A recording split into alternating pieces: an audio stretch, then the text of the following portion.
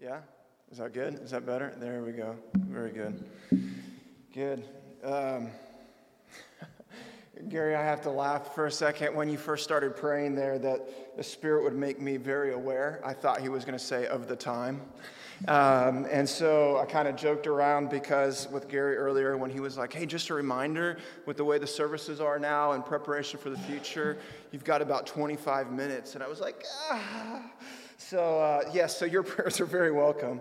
All joking aside, not just for the time, but to honor Jesus and honor his presence and honor what the Spirit has already been doing in our midst this morning. So I'm just going to jump right in. Simon and band, thank you guys for leading such a beautiful preparatory time for our hearts. And not just a time of preparation, but a time of engagement. And so I never, ever want to overlook that. I never see worship as a time of preparing for the word. It's all Jesus all the time. It's all of it. And so thank you. Even the table, it's the centerpiece of Jesus. So thank you, Gary. And I just want to honor Jesus this morning in his presence. So you guys know that we've been going through Acts, and we're going to continue to do that today. So turn your Bibles to Acts chapter 6. We're going to use that as a launching pad. We'll probably move around a little bit, but go ahead and turn there. And as you turn there, I want you to think about something real quick. I love the worship set that we did this morning, especially when we were singing Spirit Break Out. And I want to ask a question. As we sing those kind of songs, as we welcome the Holy Spirit, what do you think of? When you're singing those, when you're engaged from the eyes of your heart, what's your spiritual imagination? What does that look like? Spirit, come. Right? Where we're welcoming him, we want to see him move, we want to see him break out. What does that look like? Well, it dawned on me as we were singing that oftentimes we long for, and when I sing those things, I long for and I ask and I envision, like, Jesus, what would happen if you came and moved right here, right now in our midst? And I think that's a really good thing for us to envision, to pray, to seek. I think it's scriptural. I think it honors the Lord. I think the Lord does that. We see that happen all the time in Scripture. But something just engaged my heart as we were singing. And again, not that I prepared any of this, but it fits perfectly, I think, into the text that we're looking at. I believe one of the things that the Lord is doing now more than ever is instead of us focusing and envisioning on Spirit coming for a sense of visitation to do something powerful in the moment, that the Lord is stirring us up and changing our mindsets to think about Spirit come, Spirit break out, break these walls down. For this personal encounter. I want the corporate encounter still to come. But when I think about the scripture from Genesis to Revelation, when the Spirit comes, when the presence comes on a communal encounter, it's always for one purpose. It's for a purpose of being sent out. And as we've been looking at the purpose, and we've been looking at the book of Acts, we see that. What happens in this corporate gathering in Acts chapter 2 is we see the Holy Spirit visit a people, and the miraculous happens. The Holy Spirit comes like tongues of fire upon men and women who are sitting there waiting for the Spirit to come, just like Jesus has promised.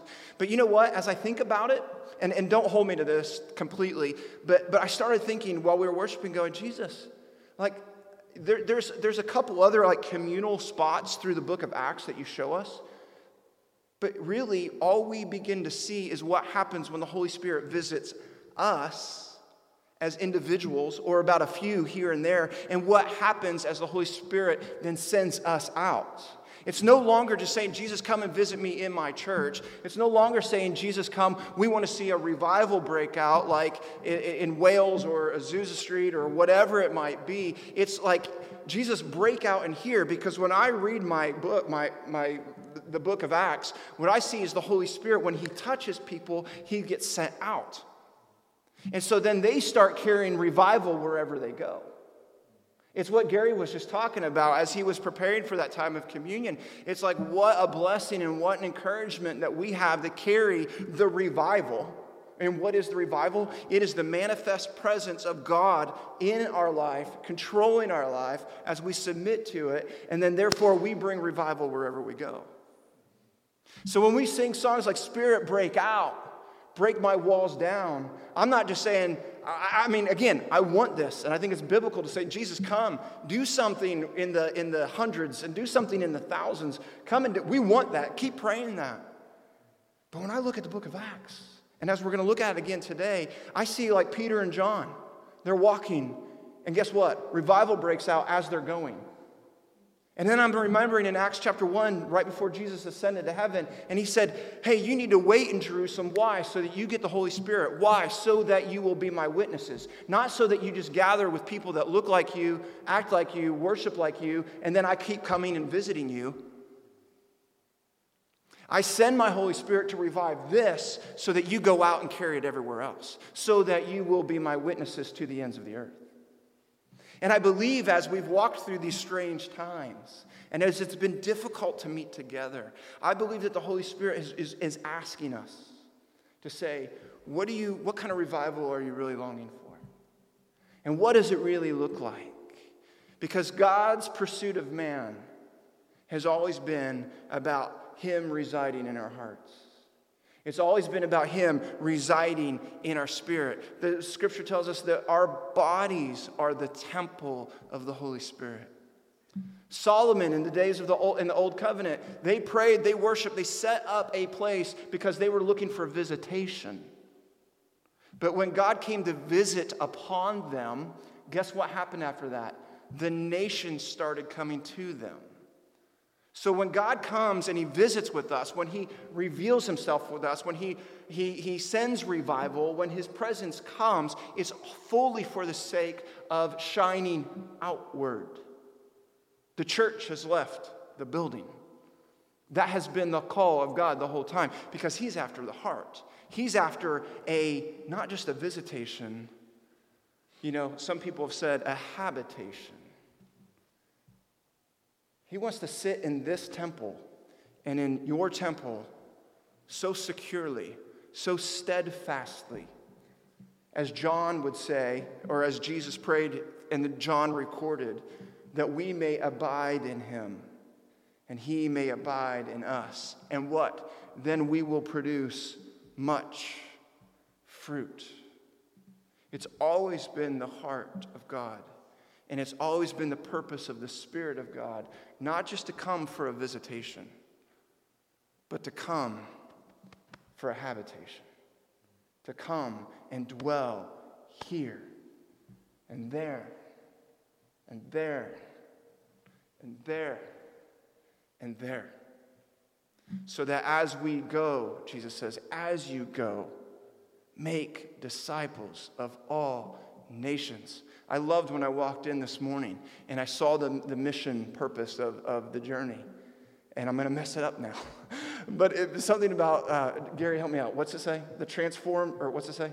Raising up a generation to transform Lisbon, Ireland, and the nations through Jesus Christ. Raising up a generation to transform Lisbon, this nation, and the nations of the world. And it doesn't just happen by us having a really good gathering on Sunday morning. It happens when we have really good gatherings every single day in the presence of the Lord wherever we are. So in Acts chapter 6, we see this, okay? We see less and less of these coming together of large groups for visitation, but we begin to see what happens when the Holy Spirit is habitating with his people. So a couple weeks ago, I talked about Stephen and all of that, and there's this issue in the church, and the apostles are like, hey, we got to do our thing. We need to raise up some other people to do some other things, and Stephen was one of those guys, okay? And so let's go on to chapter 6, verse 8. Start reading there.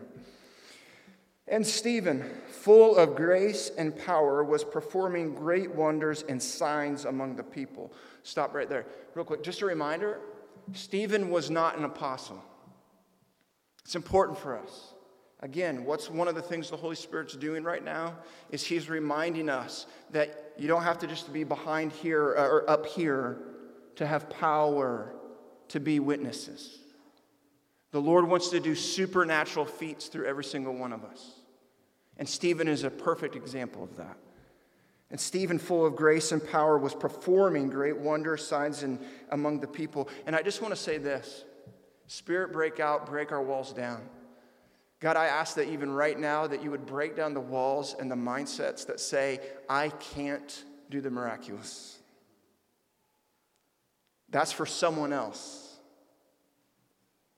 And we also break down the walls in our minds that say, God, that's only for church gatherings. Because that's not what's in your word. So break those walls down in Jesus' name. Verse 9. But some men from what was called the synagogue of the freedmen, including both Syrians and Alexandrians, and some from Cilicia and Asia, rose up and argued with Stephen. But they were unable to cope with the wisdom and the spirit with which he was speaking. Then they secretly induced men to say, we have heard him speak blasphemous words against Moses and against God. And they stirred up the people, the elders and the scribes, and they came up to him and dragged him away and brought him before the council.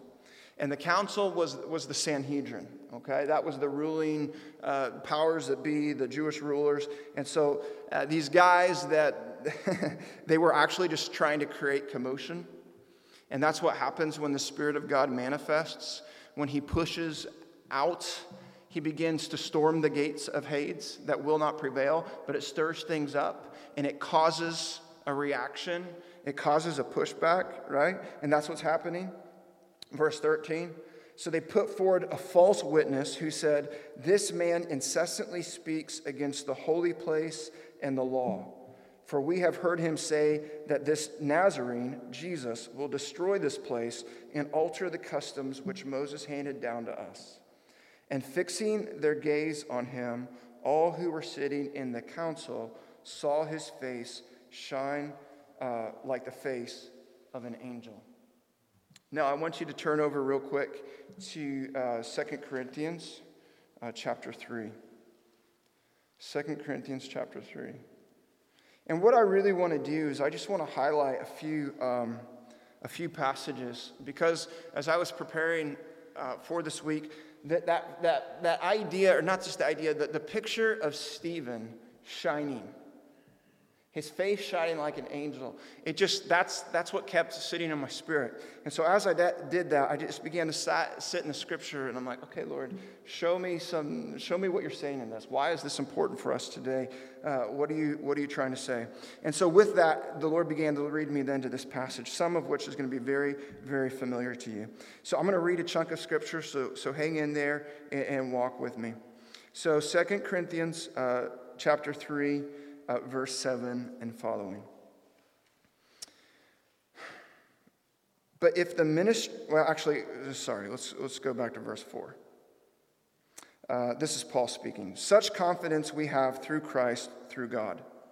Not that we are adequate in ourselves to consider anything as coming from ourselves, but our adequacy is from God, who also made us adequate as servants of a new covenant. Not of the letter, but of the Spirit. For the letter kills, but the Spirit gives life. Now, pause, hold with me here together, because I'm going to start connecting a few passages, okay? Where else in the Bible do you remember a face shining like Stephen's? Talk to Moses, right? Moses, I think, is the first glimpse that we have of that. Now, granted, the Lord said in Genesis chapter 1, let there be light, right? So that's the first breakthrough of light that we see. But we look back, and if you look at Exodus chapter 34, I'm not going to have you turn there right now. We see Moses, on Mount Sinai. He's communing with God. He's in the council of God, and he doesn't realize it, but he's receiving a covenant from God, which is the Ten Commandments, right? You guys tracking with me so far? So here he is face to face with God, and actually the verse there, this is important, it actually says that Moses was not aware that his face was shining because he was listening to God. Okay, you can go back and look at it for yourself, but Exodus 34, he wasn't aware that his face was shining because he had been speaking and or listening to God. And then we're told what happens is that when Moses comes out, down off the mountain, this is actually his second time coming off of the mountain. If you remember the first time he came down with the stone tablets written by God for the people, what was going on? They'd gotten a little lazy. They'd gotten a little impatient. They made an idol, and they said, let's use this idol as a way to worship God, which was a big no-no, right? Moses came down. Moses was mad. God was mad. Moses threw the rocks down. And what happened was this. Listen to this. God, after another chapter or so, basically said, Moses, what are you going to do about this? Moses said, who's with the Lord? The Levites came. They all took daggers out. And listen to this. 3,000 people were killed. Now, this is important for us to understand this passage here. 3,000 people were killed that day because of the nature, listen to this, of the covenant of the law. Because remember, the covenant of the law, what it does in a New Testament perspective is it makes us aware of our sin. It condemns us. And that ministry of condemnation, by view of what sin is in our life, we actually need that. Because if we don't know what sin is, then we're gonna think that everything's okay, right? You guys tracking with me? But if we know if we know what sin is, then therefore we're accountable to it. And when we know what the law is, the law of God, it then condemns us because we look at it and we go, oh my goodness, I'm unworthy, I'm unrighteous, I have sinned, I've broken that law. So in one way, and you're going to see this in a second, Paul calls it a ministry of condemnation. Okay? The ministry of condemnation, and just track with me for a moment, killed 3,000 people in one day. Now, what Paul's about to say is this, but, where's that verse at? But, for the letter kills, but the Spirit brings life. When Jesus, by his blood, by his resurrection, sent his Spirit, which was the deposit and the guarantee of the covenant set upon us, not that we would be condemned, but that we would be made right with God. The Spirit gives life. What happened when the Spirit of God came upon the apostles in Acts chapter 2? How many people were saved that day? 3,000.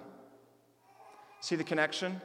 All of a sudden, what Paul is saying to us here is like going, look, the letter of the law kills. And the letter of the law is a condemning law. Okay? Now, track with me for one more moment. I know I'm trying to connect some dots here. If all that we have running through our minds and our hearts is condemnation, will we shine? Will we live in life? Will we exude the life of the Spirit? We won't. We won't. I don't know about you, but I have this enemy that I fight with all the time. Its name is shame. And it's a really close relative of condemnation. So is guilt, and so is a lot of other things, right? But see, if I continue to resort to the letter of the law, if I continue to look at that as my standard, I will continually see myself fall short. And we do this all the time as believers. We do. We get in this trap because the enemy wants to do nothing more than to continually raise up a ministry of condemnation in front of us, right? Now, it's important, like I said, but what the Spirit of God says is, know what? There is therefore now what? No more condemnation for those who are in Christ Jesus, right? And the lawful guilt that we would have carried, Jesus did away with. And the shame of our sin, the shame of what we have done. The enemy wants to do nothing else but continually bring that up, which does what? It doesn't produce life. It produces death. It doesn't allow us to shine. It actually probably makes us dull. Because one is of the Spirit, and one which is life, and one is of the law, which is death. Now, what's this have to do with Stephen? What's this have to do with shining? Let's keep going. Verse 7, but the ministry of death and letters engraved on stones came with glory, so that the sons of Israel could not look intently at the face of Moses, because the glory of his face, fading as it was. How will the ministry of... lost my place there. Where was I? Let me just start that over. But if the ministry of death and letters engraved on stones came with glory, so that the sons of Israel could not look intently at the face of Moses because of the glory of his face, fading as it was, how will the ministry of the Spirit fail to be even more with glory? For if the ministry of condemnation has glory, okay, that's what I was just saying. The ministry of condemnation actually has a measure of glory attached to it. How much more, though, does the ministry of righteousness abound in glory? For indeed, what had glory in this case has, listen, no glory because of the glory that surpasses it. For if that which fades away was with glory, how much more that which remains is in glory. Keep reading. Therefore, having such a hope, we use great boldness in our speech and are not like Moses. Again, Moses representing the ministry, in some respects, of death. Okay, the ministry of the law. Who used to put a veil over his face so that the sons of Israel would not look intently at the end of what was fading away. But their minds were hardened, for until this very day, at the reading of the old covenant, the same veil remains unlifted because it is removed in Christ. But to this day, whenever Moses is read, a veil lies over their heart. But whenever a person turns to the Lord, the veil is taken away. Hallelujah. Now, listen. Now, the Lord is the Spirit, and where the Spirit of the Lord is, listen, there is liberty. Let me say that again. Where the Lord is the Spirit.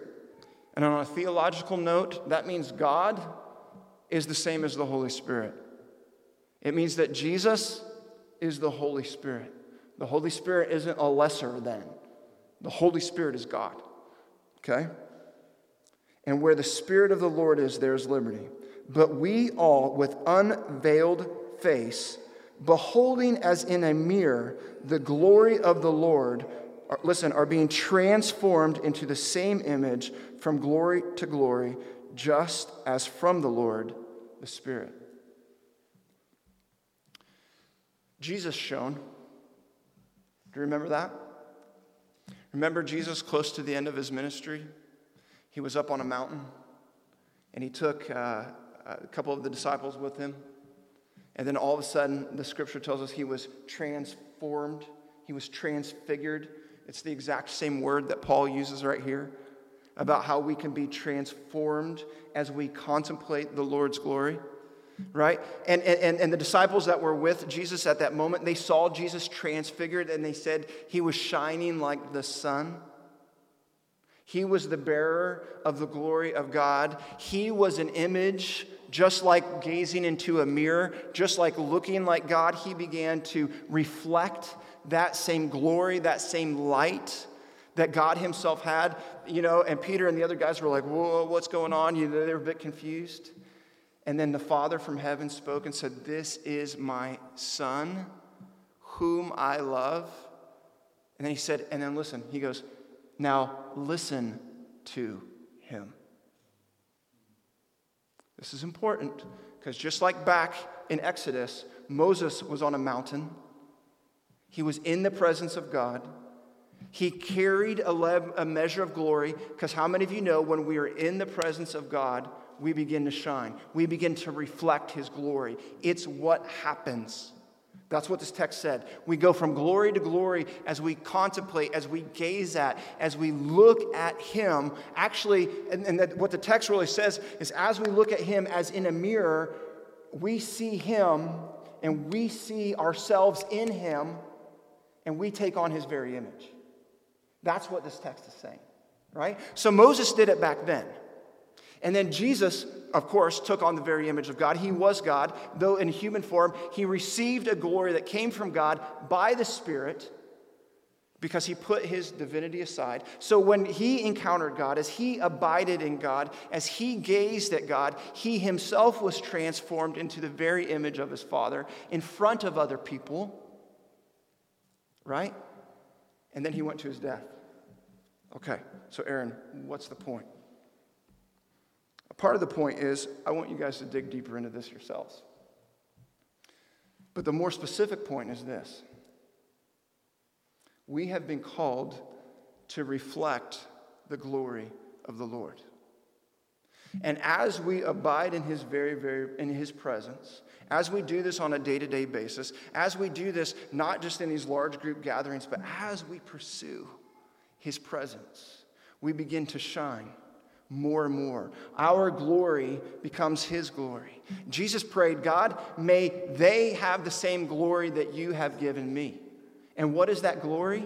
It's this oneness and perfection with God. It is this beautiful relationship that we cultivate with him. And it's empowered by his Spirit so that we will begin to reflect and radiate his very glory in the world. But listen, we don't begin to shine when all we do is sit amongst ourselves. Because just like Jesus, he was a light sent to the darkness. Where does light shine? Light doesn't shine very bright with lots of other light, does it? It just kind of all looks the same. And that's great. It's good to be in a really, really well-lit room. But that was never the intended purpose of the Spirit of God. That was never the intended purpose of the Spirit of God. The Spirit of God was poured out on you and me so that we would walk, so that we would talk, so that we would go into the midst of the darkest places of the world, the darkest places of society. And sometimes we don't have to go too far because dark comes right into our face.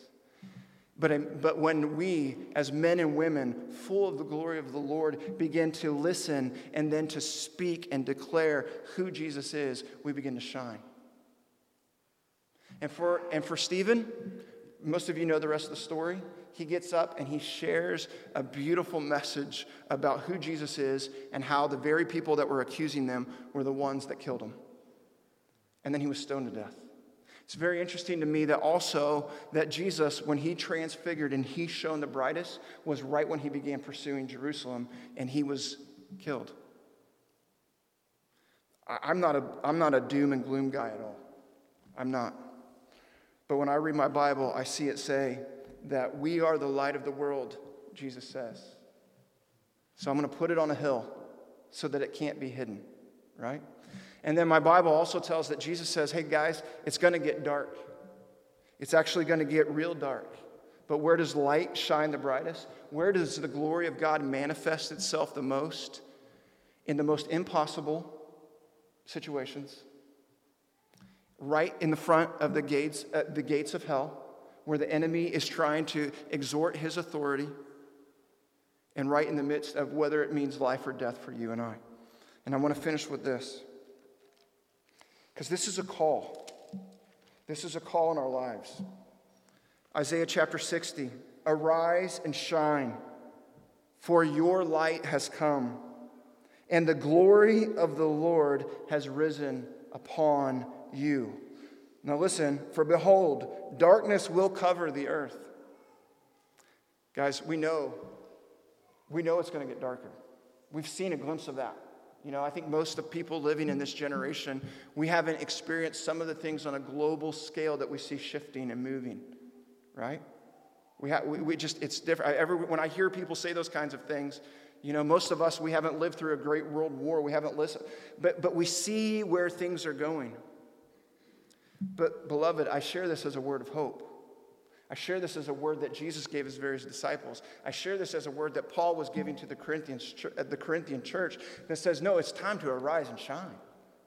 It's time to arise and let the glory of God come upon you. For yes, darkness will cover the earth and deep darkness the peoples, but the Lord will rise upon you and his glory will appear upon you. Nations will come to your light and kings to the brightness of your rising. Lift up your eyes. Look at that. Lift up your eyes. Gaze as you intently gaze as in a mirror the glory of God. As you lift up your eyes round and about and see, look, they're all gathering together. They come to you. Your sons will come from afar, and your daughters will be carried in the arms. Then you will see and be radiant. You will shine, and your heart will thrill and rejoice. Because the abundance of the sea will be turned to you. The wealth of the nations will come to you. The Lord's saying, Spirit, break out. Come. We're singing. And my encouragement, my exhortation to all of us this morning, myself, is this. The Spirit has come. We need to continue to say, Spirit, break out in here. And then break out there. Because that's where the light shines. That's where the glory's seen. We've already been commissioned. Now all we got to do is go. Father, we love you. We thank you for your word. We thank you that your Spirit is not your Spirit is not a spirit of a gatherer. He's a spirit of a scatterer. So God, I'm going to pray something scary. Would you scatter us?